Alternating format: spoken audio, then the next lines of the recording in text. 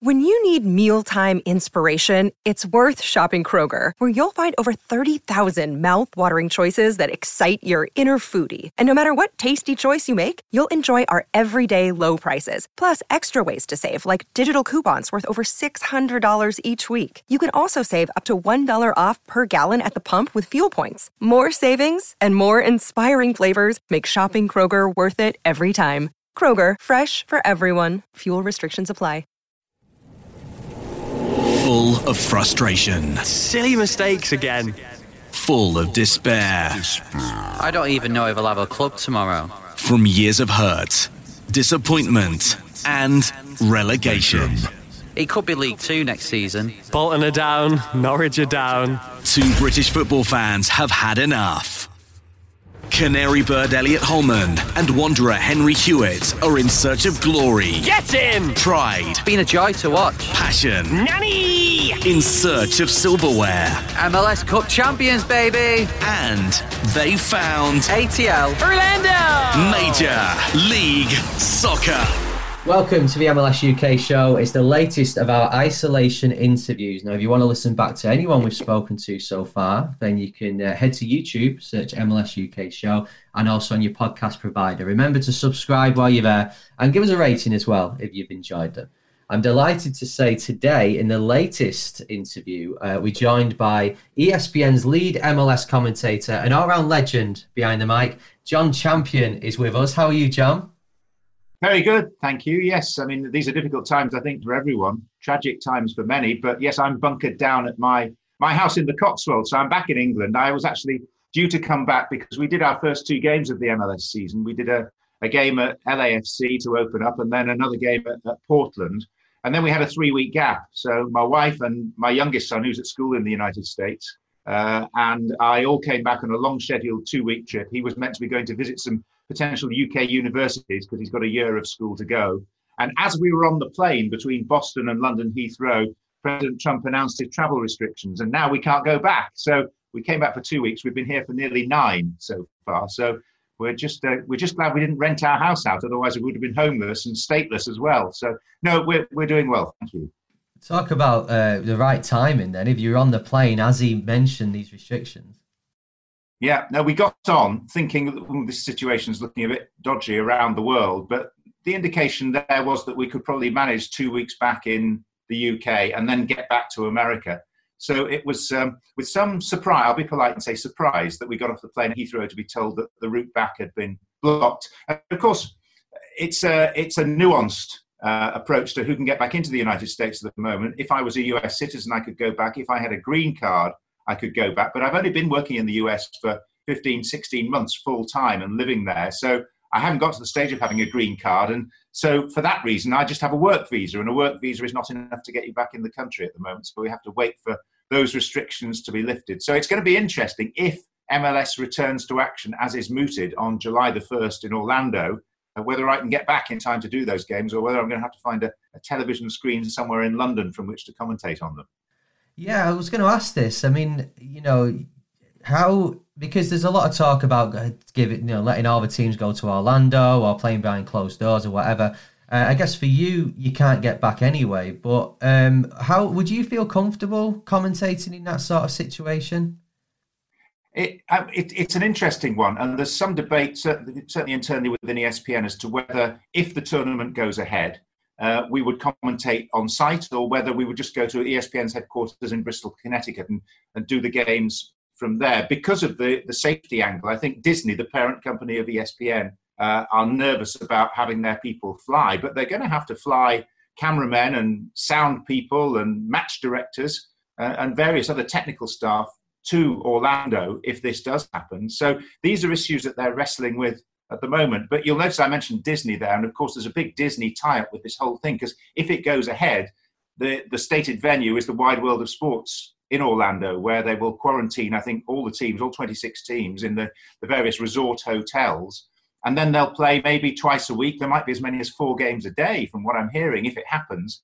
And this could go on for 4, 6, 7, 8 weeks. They get the bulk of the league season out of the way in something that's dressed up as a tournament, so there will be a separate prize, as I understand it. The plans, I think, change on a daily basis at the moment.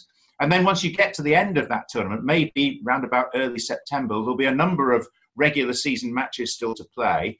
The hope is that restrictions will have eased to the point where teams can return to their home venues, even potentially without supporters there, play those games, and then you still have the playoffs. And the one major benefit that MLS has compared to other leagues globally is that they are so early in their season. They're only 2 games in. And so I think there's still some rather optimistic hope that they could get a full season in. I think the greater likelihood is that they get a partial season in, but a recognisable season that will sit in the history books as a proper sporting competition. That's certainly the hope. Do you think then that's why MLS seem to be a lot further down the road with their plans than, say, the Premier League, just because they are so earlier in their season? They've got all this time to work out what they want to do. They have got time. They're also in a position where they're in a country where I think the direction in which the United States is heading is more difficult to predict, because basically there are 50 people deciding what's going to happen in the country, the 50 governors of the states, rather than particularly the president at any one period in time. But I think they're looking at Florida, where things are beginning to open up. And I just think the Premier League are much more in governmental hands, because as we sit here at the moment on May the 13th, we're looking at the government next rolling back some of the restrictions, potentially on June the 1st. And if things are not in place for that to happen, then that stymies the Premier League. They're finished in terms of trying to get restarted on June the 12th, which is their stated aim at the moment, because government will just take that away from them as a possibility. That's not the case in America in quite the same way, because there are so many layers of government in place. And also, I think that the discussions that have taken place between federal and state government and MLS and other sporting bodies as well, because let's not forget that the NBA are looking at Orlando as well as a possibility. MLB have looked at Orlando as a possible venue as well. So it could be a pretty busy city come July, August time. But I just think for those political and organisational reasons, it becomes rather easier for a league like Major League Soccer to look at restarting rather than the giant Premier League with the governmental restrictions that it faces too. There's going to be 1 or 2 questions that I'm going to ask you that are basically just out of curiosity to speaking to you as a football commentator. And the first one of those, John, is first of all, do you watch football back differently to the rest of us? Are you analysing what the commentators are saying? And then can you watch yourself back and do you think, I could have said this here, or I should have mentioned that there? Yeah, I think you have to be your own biggest critic. One thing you don't get working as a broadcaster generally is much directional guidance. You'd think that if a TV company is investing in a particular member of their so-called talent, whether it's a presenter, a pundit, or a commentator, they would work to make the best that they can be. But you don't get any advice. You don't really get any feedback. The mantra generally is if you don't hear from them, you're doing fine. So no one will ever ring you up and say, look, you could have done this better. You should be doing that better. Stop doing this. Start doing that. It's down to you, really, to try and make those judgments. I find it difficult to listen to myself. I always have. I listen to other commentators, probably with a particularly critical ear, but just because I would apply that same critical ear to myself. So, yeah, I think we do watch the game in a slightly different way. I think the biggest difference of all, though, is that we watch a game without any commitment to either side, whereas the vast majority of the audience are watching it through rose-tinted spectacles with regard to one of the teams. And that's why so often you'll come away from a big match, where you've had an audience of millions, and maybe social media decides that you've done Liverpool, Manchester United, or in an MLS context, you've done Atlanta against LAFC. And half the people on there will be saying, oh, you were so biased in favour of LAFC. And the other half are saying, well, you were so biased in favour of Atlanta, because people who are totally committed to a cause will listen to a neutral and will perceive in something that we've said, or the tone in which we've said something, a bias towards one side or another that just was never intended. But in answer to your original question, Henry, I think it's that lack of an alliance to either side. That's the biggest difference in the way that a professional broadcaster watches a game of football. So, because assuming you had an affiliation to a club when you was younger, do you kind of lose that a bit then if you are a football commentator?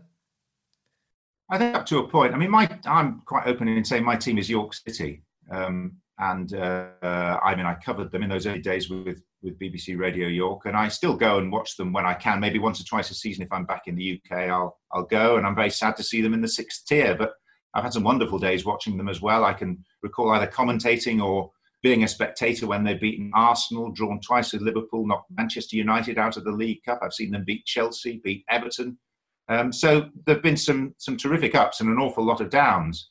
But I still remember my first game as a 12-year-old going to Bootham Crescent to watch them beat Newport County 2-0 in front of a crowd of 1,971. And I remember I was smitten that day. It was the first time I'd been allowed by my parents, who were fairly strict, to go to a game of professional football. And it had been agony because I grew up a long goal kick away from Bootham Crescent, the home ground of York City. And I could hear the crowd on a Saturday afternoon. I could see the floodlights from my bedroom, and I was never allowed to go. And then suddenly I was given permission to go one day, just before Christmas, 1978. And I just remember walking into the ground, walking past the back of the main stand. You could hear the players' boots in the dressing room as they limbered up. You could smell the liniment coming out. And then I remember the taste of the Bovril at half-time and the swaying mass of the crowd behind the goal as the play ebbed and flowed. And this was the side of life that I'd never really seen before, this sort of communal experiencing of sport. So I was hooked. And so I do have that affiliation to York City. Since becoming a sort of national broadcaster, I probably only had to commentate on them 2 or 3 times. And even then, you can manage quite easily to shelve that affiliation for the day. And you just treat it. The most important thing is the broadcast, not the result of the match. I think that's the way to put it. As you said there, your first taste of football was slightly different to what you used to now, especially having commentated on the Champions League finals, World Cups and FA Cup finals. Do you have a particular favourite event to commentate on?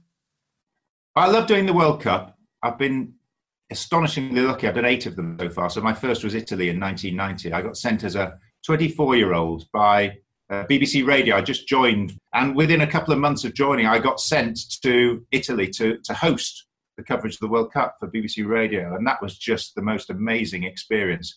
And that's followed on. Every World Cup has had a different flavour, to the most recent in Russia, which I spent travelling around with a mad Scotsman called Ali McCoist, who was doling out history and sort of sociology lessons to the nation as we went around.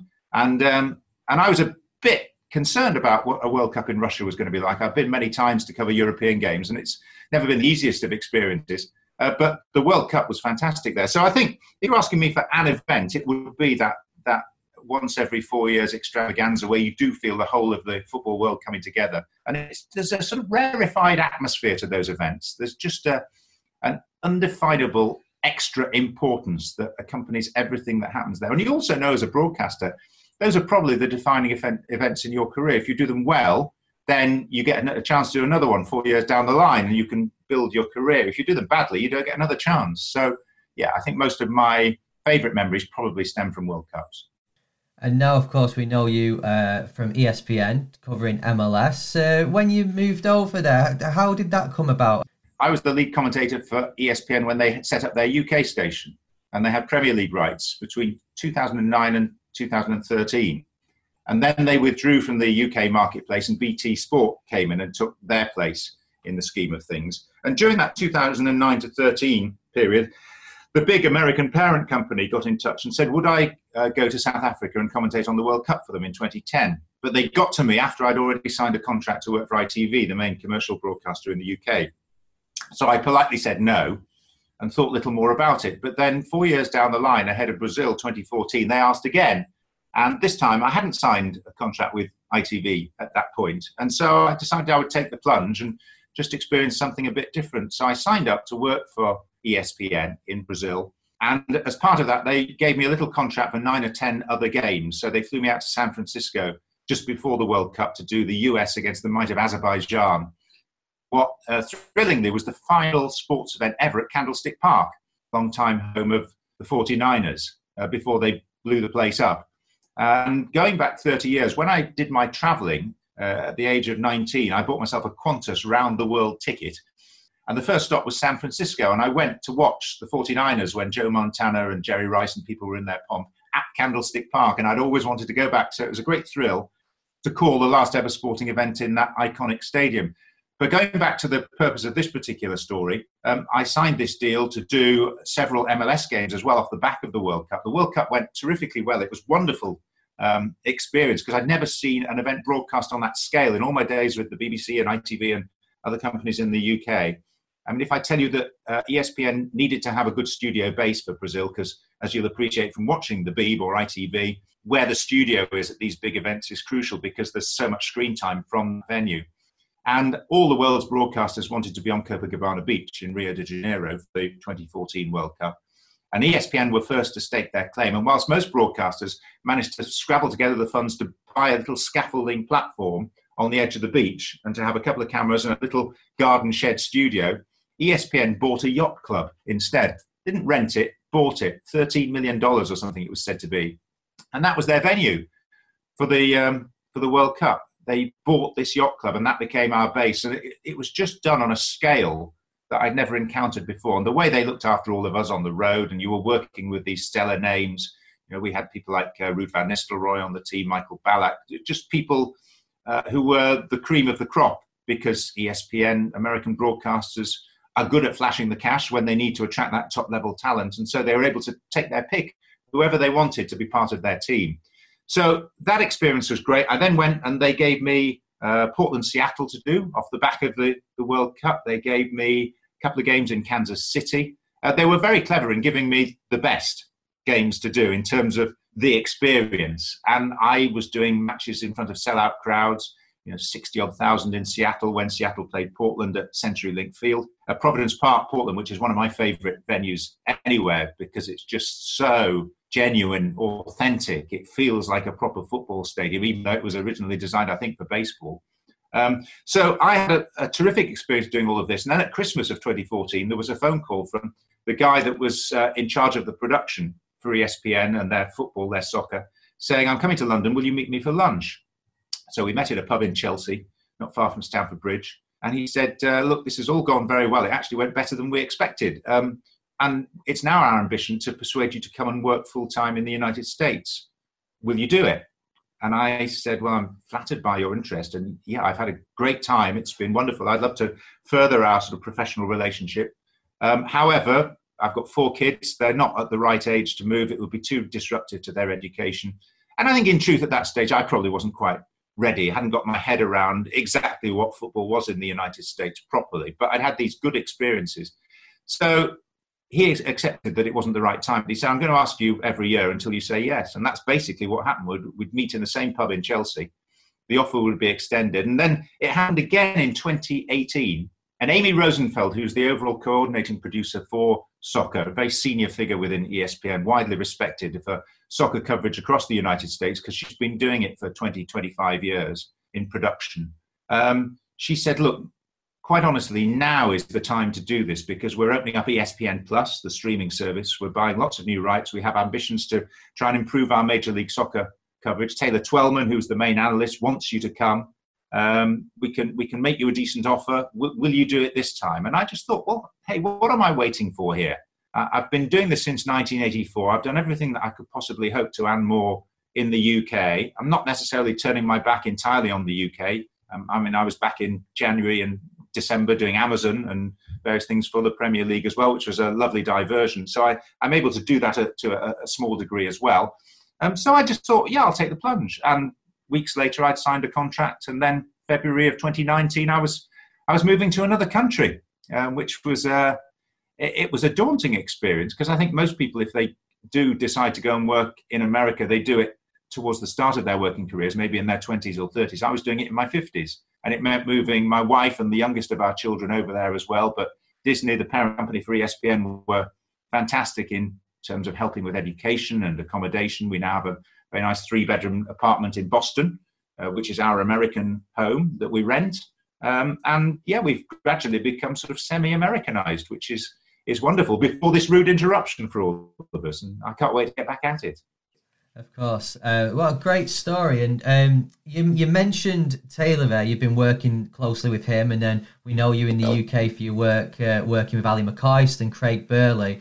Another one of these questions that I've always wanted to ask is, have you ever, when you've been doing a commentary and your co-commentator has said something, have you ever thought, you're going to get some stick for that when we've finished.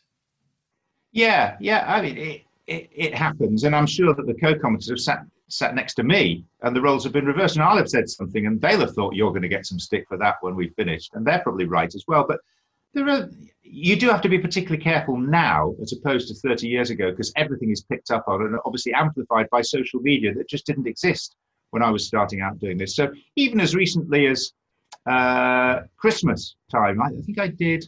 27th of December, we did Wolves Manchester City, where Wolves came from behind to beat Manchester City in a thriller at Molineux. And I called that game for Amazon Prime with Jim Beglin, who's just one of the best co-commentators out there, has been for years. I was lucky enough to work with him on the radio, then at ITV, and now with Amazon.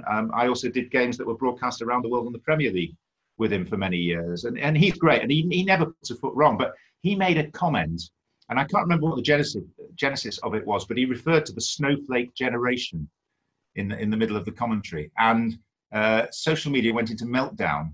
And he's the sort that he's very aware of Twitter. He's very active on Twitter, and I think he had a little look, and I could almost see the colour sort of draining from his face at one point as he realised that this comment had drawn this, I think, not particularly called for reaction. But yeah, you do get that, and you also get some odd choices as co-commentators as well. I remember doing stuff with Paul Gascoigne at one point, which was an interesting choice. And another one, I mean, I greatly enjoyed his company always, and he was one of the most perfect of gentlemen. But Sir Bobby Robson, I remember we had him, I think, at Euro 2004 with ITV back in Portugal, where he had such success as a manager. But he was well into his 70s by that stage, and there were very hot days. And I remember we were doing, I think it was the quarter-final involving England, and we had to be at the ground 4 hours before. And poor old Bobby, because he was such a hero there, we had to smuggle him into the ground, and we just sat in the commentary position. And it was so hot that he went to sleep, and we struggled to wake him up in time for the start of the game. So, yeah, co-commentators present their own challenges from time to time. So, John, the last question I want to ask is, of course, computer gamers know you from the Pro Evolution series. Just tell me, when you're recording that, what's it like? Because you must have to name every single footballer in the world, right? Yeah, you do. And you have to do it with different inflections. So you do 8 or 9 versions of each name. So it would sort of be Ronaldo, Ronaldo, Ronaldo, Ronaldo, Ronaldo, Ronaldo! This sort of thing. But you have to do it for maybe 5,000 player names. So it's mind-numbing. You go in the first day of the first year that you do it to a studio in Soho in London usually, and you're booked in for maybe 8-10 days straight, 8-hour days, just sitting in this room without a window, microphone, pair of headphones, and a pile of scripts, this big. You can't see out from behind the scripts on the first day. And that's the most mentally challenging part of it, when you realise you've got to go through all those bits of paper. Fantastic. Well, John, our Zoom call is about to finish, so we're going to round up. But I could talk to you for so much longer. Thank you so much for joining us, and let's hope you're back commentating soon, but when it's safe to do so. Absolutely. Hope everyone that stays safe and well and sane as well at the moment, because this presents its own challenges, doesn't it, in terms of occupying one's time. But it's been a treat to talk to you, Henry, and we're all back watching MLS again before very long. This is the MLS UK show. The MLS UK show with Lucid FC, a distinctively modern, casual fashion label. Take a look at lucidfc.us or lucidfc.co.uk and see why celebrities love the look. This season's current line is called What's Your Effing Club? Which is your F? Football, fashion, or film? If it's football, you're in the right place. Film? The MLS UK show podcast is now available to watch on YouTube. But fashion? It's always lucidfc.us or lucidfc.co.uk. MLS UK show with Elliot Holman and Henry Hewitt. So there we go. That was my chat with broadcasting legend John Champion from a few days ago. Thanks to John for joining us in the latest of our isolation interviews. You can listen back to any of our interviews so far. We've spoken to Lawrence Wyke of Atlanta United, Chris Cadden of Columbus Crew, and Patrick Segrist of New York Red Bulls, whilst it's been this downtime, let's say, in MLS. You can go to our YouTube channel, MLS UK Show, subscribe while you're there, and also on your podcast provider. Subscribe, search MLS UK Show, and give us a rating as well. Tell us who you'd like to hear on the podcast and if you've enjoyed our isolation interviews so far. Right, well, we'll be back next time. It may be me, it may be Elliot, it may be both of us, who knows. We're hoping and praying that MLS will come back soon, although we must stress when it's safe to do so.